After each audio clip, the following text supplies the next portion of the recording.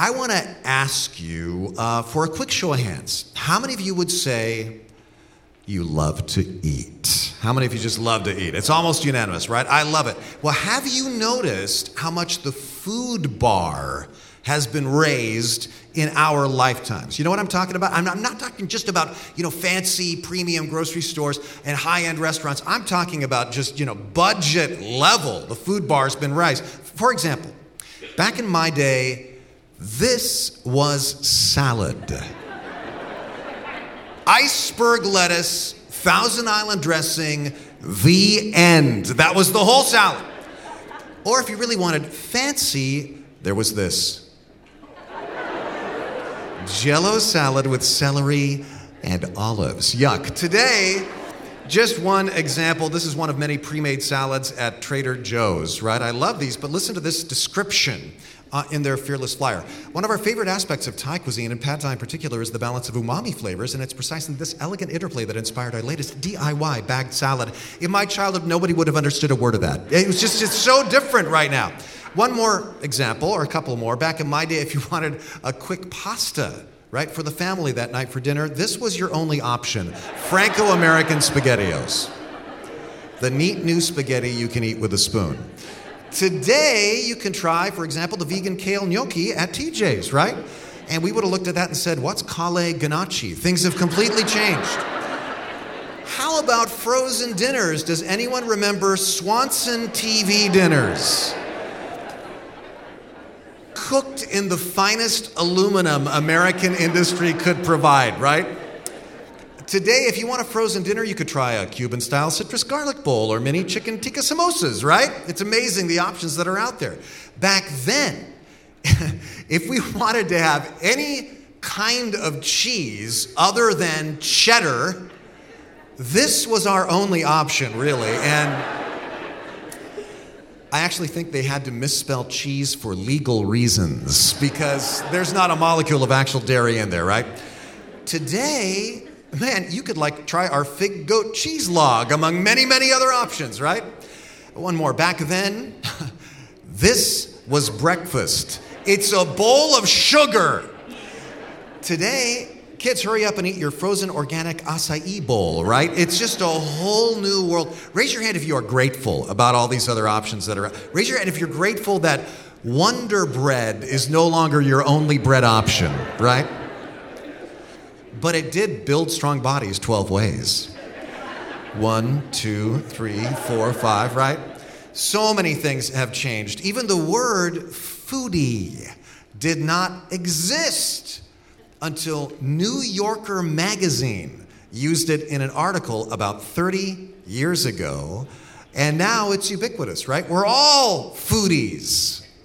And yet, our culture's relationship with food is still problematic. Obesity, worse than ever. Many more people struggle with eating disorders, body image issues, guilt, shame, because our society as a whole still has an unhealthy relationship with food, because whether it's Swanson TV dinners or the finest chicken tikka samosas, overindulgence is still pushed. And simultaneously, if you think about it, almost humanly impossible body images, right? In ads, people see levels of fitness and beauty that don't even actually exist in reality because all those models are photoshopped. And so it's crazy making. And consequently, for most of us, food has way more power over us than we would like to admit.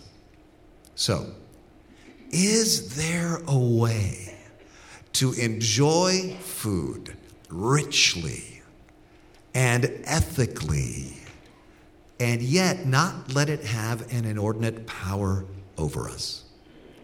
Is there a way to escape the schemes of the food labs and marketing groups that are cleverly trying to get you and me to eat more and more and more and more of their product? Is there a way?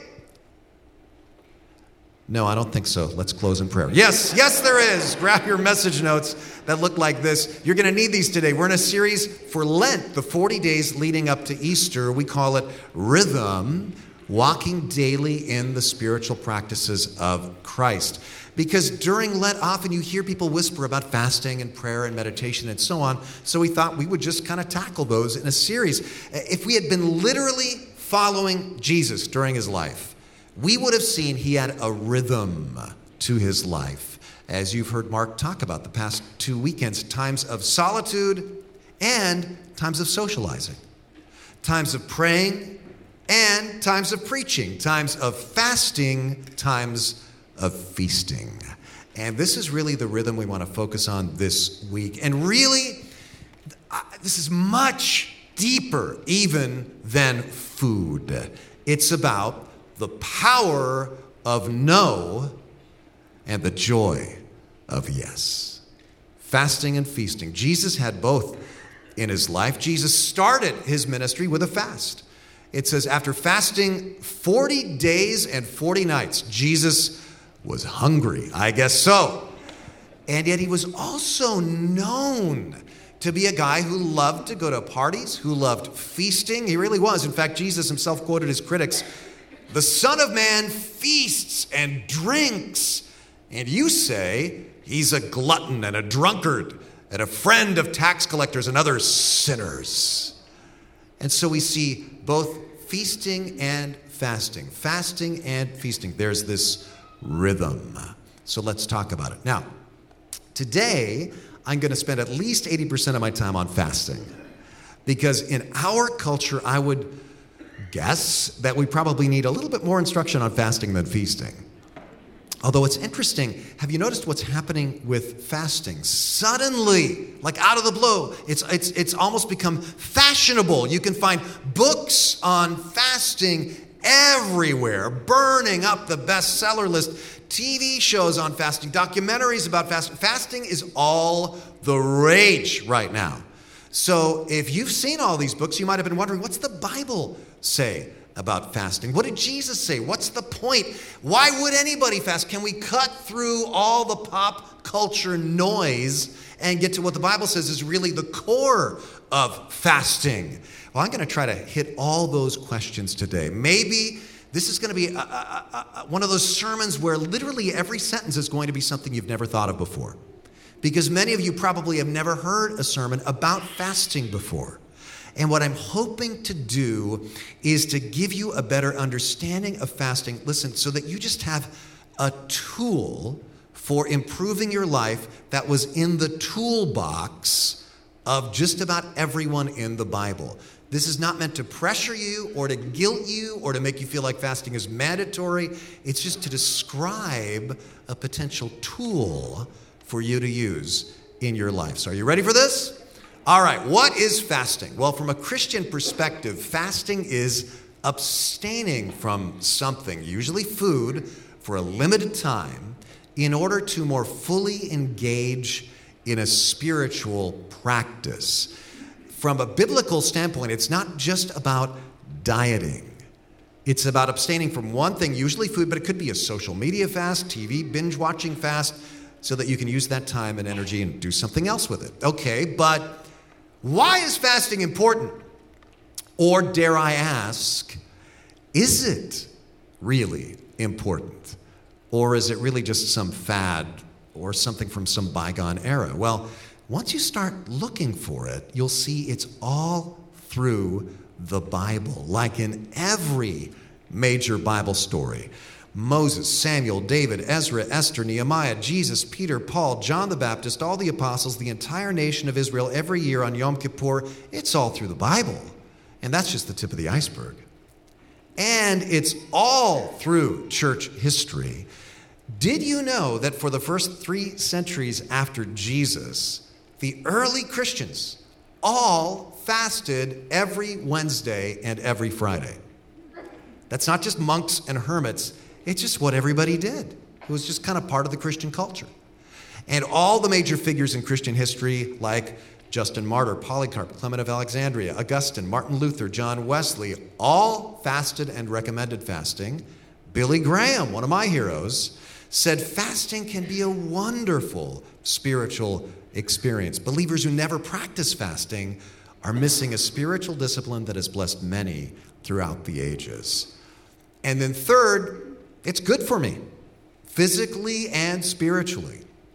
Physically, I'm not going to go into depth on this, but I found a mountain of peer-reviewed clinical journal articles with evidence suggesting that fasting seems to actually be good for your physical health when done properly. And of course, for centuries, people have written about the spiritual benefits. Like what? We'll get to that in just a second. But first, you might be thinking, okay, this is great, but is this still just sort of a human trend? Was fasting important to Jesus? Because that's what's most important to me as a follower of Jesus, right? Well, Jesus fasted, as we saw, and Jesus expected us to fast. He just assumed it. How do I know? Well, in a chapter of Matthew that follows his own fast, Jesus preaches the Sermon on the Mount. And in the middle section, he takes three aspects of the spiritual life, and he talks about how to do them. He says, in order, when you give, do it like this. When you pray, do it like this. And then when you fast, do it like this. Not if, when. He just took it for granted.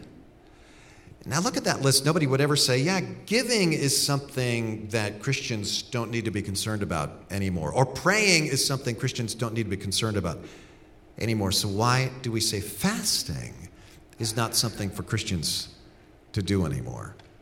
And then Jesus taught us how to fast in the next couple of verses. And as you would expect from Jesus, his teachings are not at all about the rules of fasting. He doesn't say anything about what you should fast from or how long you should fast. And that's exactly what you would imagine Jesus to be teaching about, right? He doesn't even seem to care about those details. Jesus talks all about the attitude of your heart. What does he say? We're going to look at that in a minute. But first, let me be clear. Fasting is not a command. Excuse me. There is no biblical command for all Christians to fast anywhere in the Bible. So it's not mandatory. Don't let anybody guilt trip you into it ever. But it is an opportunity to use a tool to engage in a practice that Jesus did, that the apostles did.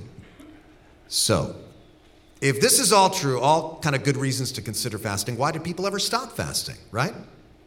How come it's not a part of our routine like it was for all these people in the Bible and in Christian history? Well, it's interesting. Fasting didn't really stop as a common practice of Christians in America anyway, until just a couple of centuries ago. And so I suspect it stopped for three reasons. First, it seems kind of legalistic, right? And if you're unfamiliar with that word, legalistic is the word used to describe when I think my good behavior earns me kind of spiritual credits with God. And this is very dangerous, even though a lot of people look at religion this way. But if this is how you look at your praying, your church attendance, your giving to the poor, your fasting, whatever it is you're doing, it's like, good, cha-ching, I'm earning another credit with God, another browning point. That's going to lead to one of two bad things. It's going to either lead to despair or pride. Despair because you're worried that you're not doing enough. Or pride because you know you're doing more than most people. And so you're like, man, I'm better than most people. I'm in. I'm solid. And the Bible talks about both of those negative effects of legalism. The Bible says we are not saved by any of our good works. And it specifically says so that no one can boast. Nobody can boast that they're better than you because they do more than you. Every single thing that we get from God, our life, our new life, the blessings he lavishes on us, they're all a free gift of his grace. In fact, just take a breath right now. That breath is a gift of God's grace. Your salvation is a gift of God's grace made possible by the redemption Christ bought for us on the cross. So what I'm getting at is fasting is not transactional. Neither is any other good deed that you can possibly do in your Christian life. It's not transactional. It's not something that you give in order to get something from God in a transaction. Like, I'm going to fast so that God will see how good I am and grant my prayer request. That would be legalism. But that's not biblical fasting.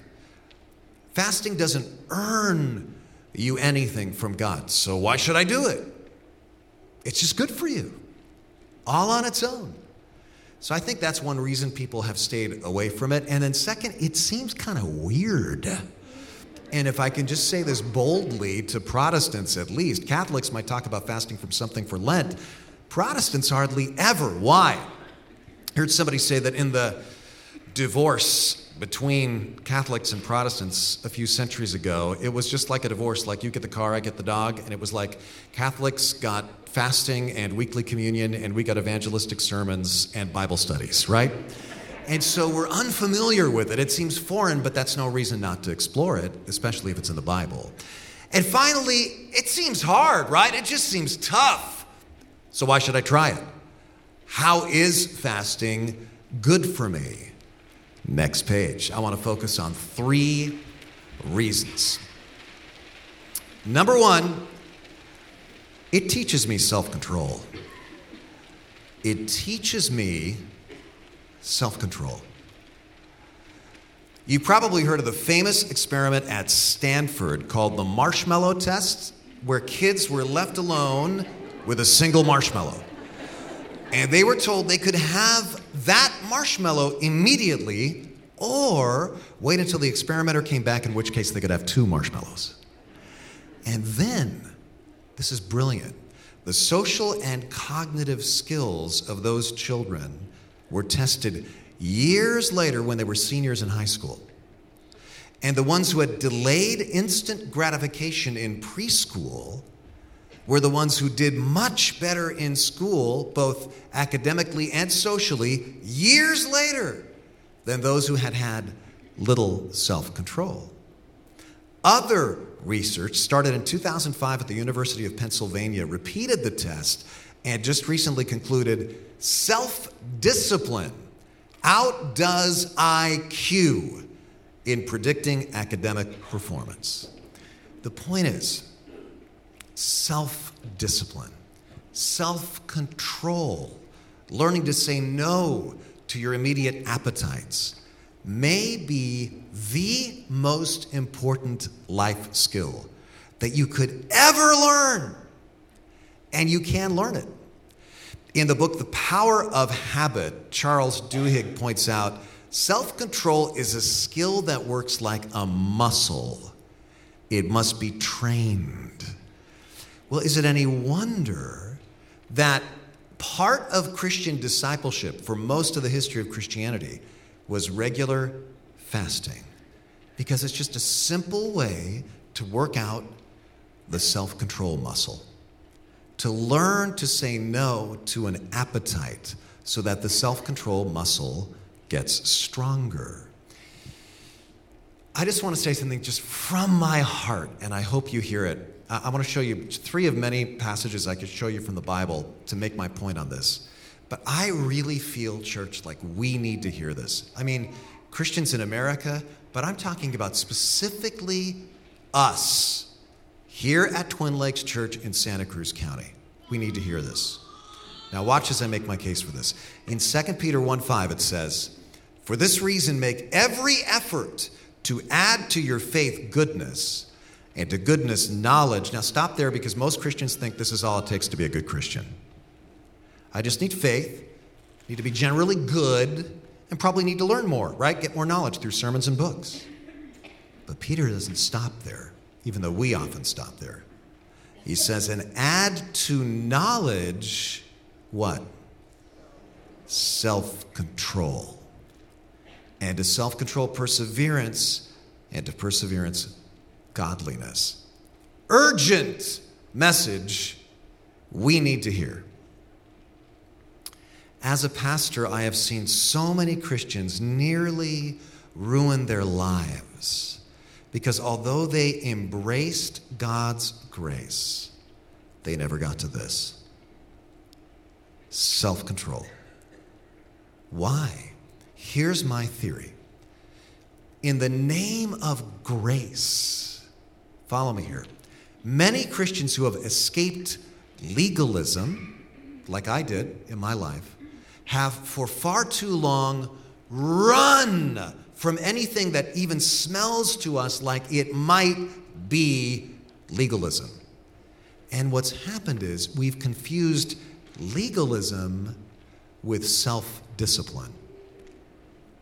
Self-control, self-discipline is not legalistic. Self-control leads to life and to love. Watch what Peter says next. He keeps adding. And add to godliness mutual affection. And to mutual affection, what? Love. Let me hear you say it. Love. The goal of being a self-controlled man or a self-controlled woman is not so that you can develop six-pack abs and have a faster half marathon time. The goal is love. Because it's a lack of self-control that actually can destroy the very people I love.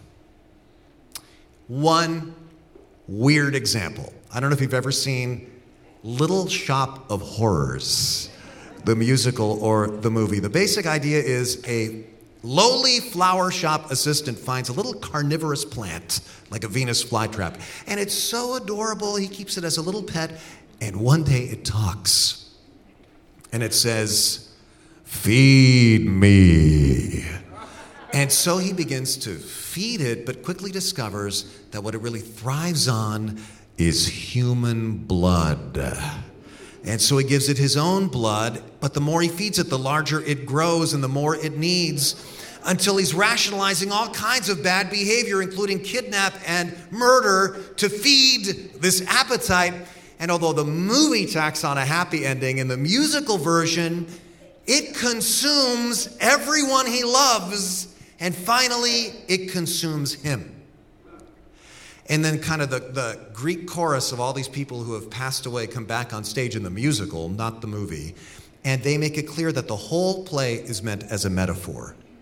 That this is what happens whenever you feed an appetite, whatever appetite in your life, is always saying to you, "Feed me." If you keep feeding it, it becomes a monster. And it takes over. And it can consume the very ones you love. So don't feed it. So what do? Try sheer willpower? Not exactly. Look at this from Titus chapter 2, verse 11. "For the grace of God has appeared." Don't miss that. "That offers salvation to all people." Now watch this. What's it? The grace of God. It teaches us to say what? No to the unregulated appetite, to ungodliness and worldly passions, and to live self-controlled, upright, and godly lives in this present age. It's not legalism that teaches you how to say no in a healthy way. In fact, legalism doesn't really work. It's grace that teaches you how to effectively say no, if it's properly understood. How does grace teach me how to say no? Because if you really absorb the gospel of grace, that everything you have is a gift from God, everything. That God unconditionally loves you, and that God has a plan for you, and that God chose you. You want to develop self-control because you don't want to miss out for a day on what God's got for you. Now, if you don't grow in self-control, here's what happens to you. Look how Paul in Philippians describes some people he knows. They're calling themselves Christians, but he says they're living as enemies of the cross. He says their destiny is destruction, Now watch this. Their God is their what? Their stomach. And he means that both literally and metaphorically. They're being mastered by their appetite for whatever. And their glory is in their shame. Their mind's set on earthly things. But our citizenship is in heaven. Let me ask you a tough question. Do you have an appetite that is in danger of becoming your God? You know, there are multi-billion-dollar industries that meet with their media teams to essentially try to figure out ways to make this happen to you, to get you hooked on their product. And going without stuff is a way to say to our consumer culture, nope, you do not control me. That is not my God. That's learning the power of no. It's not just about willpower. You've got God power by God's grace to say no. Well, second, it focuses my prayers. All through the Bible, when people need to focus their prayers, they fast. I put just a few examples there in your notes, and there's many, many, many more. But how does fasting focus my prayer? Well, I think it's simple. It gives you time. Usually when I pray, it's often just short little Twitter-sized prayers because I'm busy rushing to something. Now, I'm a novice at fasting, but I have found, and I've spoken to so many other kind of fasting fans this weekend who've come up to me. By the way, you find somebody who does fast regularly, they are enthusiastic about it. And person after person has told me this weekend, you're exactly right. Somehow it focuses my prayers. And I think it's because we have the extra time. Instead of being at a meal, to sit and think and to pray. Clarifies my prayers. And then it develops empathy for the poor. How? Well, when you fast, it's kind of like you are a tourist in a country that many people must live in. The land of hunger. And you develop empathy because you go, wow, a lot of my brothers and sisters around the world feel like this all the time. And so from compassion, not out of a sense of obligation, you're moved to give. And you see this link all the time in the Bible, like Isaiah 58. God says, this is the kind of fasting I want. Share your food with the hungry and give shelter to the homeless. And so fasting develops my self-control muscle. It develops my prayer muscle and my empathy muscle. So is fasting all good and we should all just rush off to fast because it's all fantastic? No, there are 3 problems to avoid when fasting right from the pages of the Bible. And we need to pay attention to these or we can get seriously messed up. First, fasting as mere tradition. In Zechariah 7, God is speaking to the Jewish exiles who've been in Babylon for 70 years, keeping all of the traditional feasts. And listen to how he critiques them. Say to all the people of the land and to the priests, when you fasted and mourned in the 5th and 7th months during those 70 years, did you really fast for me? For me? Implied, those were just tribal rituals, traditions. And he's saying, don't fast just because it's traditional to fast at Lent or whatever. Second, fasting as magic ritual. Almost like kind of a magic spell. I fasted 2 days and now God is more likely or even obligated to grant my prayer request. Back in Isaiah 58, don't miss, Isaiah 58 is such a great chapter, by the way. Go home today, read the whole thing. It's riveting. But God criticizes the people for exactly this attitude. Watch this. This is humorous. God says, we have fasted before you, they say. Why aren't you impressed? We've been very hard on ourselves, and you didn't even seem to notice it. I'll tell you why. You humble yourselves by going through the motions of penance, and you cover yourselves with ashes. Is that what you call fasting? You really think this will please the Lord? So what does please the Lord? The verse we saw earlier. This is the kind of fasting I want. Share your food with the hungry. Give shelter to the homeless, and so on. Again, self-control, fasting, is not an end in itself. We fast and we become self-controlled so that we can grow in love toward others. And then the third trap to avoid, and this is so subtle, fasting as a means to admiration. You know, to get your friends to think, wow, you've really leveled up your Christianity. Kind of like, yeah, you know, we all went out to lunch at Gordo's the other day, and when we ordered, Renee said, no thanks, because he's now fasting one day a week during Lent. That is so cool. That didn't happen, by the way, but here's what Jesus would have said if that had happened back in Matthew 6. When you fast, don't make it obvious as the hypocrites do. They try to look miserable and disheveled. Some of you are thinking, I don't even have to try. But they try to look miserable and disheveled so people will admire them for their fasting. I tell you the truth, that's the only reward they'll ever get. What Jesus is saying here, to use contemporary language, is if you're fasting, don't humble brag about it, right? You know the word humble brag? That basically means you're bragging, you're boasting about something that you're doing, but with this thin veneer of humility so that you'll be admired by all your friends. Just to give you some examples of humble bragging, I decided on Friday to go onto Twitter and to see if I could find some examples of a humble brag. I'm not making it... An easy way to find humble brags is to go on certain celebrity accounts. And I won't tell you who these celebrities were, but here's one. I hate my Lamborghini. Police always pulling me over just because it's a Lambo, so they always think I'm speeding, but I'm not. Hashtag Lambo must go. Hey, I'll trade you my Toyota Solara right now, right? How about this one? I just realized I've only showered in one of my 5 showers since I moved in here. This must change. Hashtag totes problems, right? You know? How about this one? Somebody posted, this is my favorite one. Not seeing the irony, I just did something very selfless. But more importantly, it was genuine. And I know it means a lot to the person in the long run. Hashtag so worth it.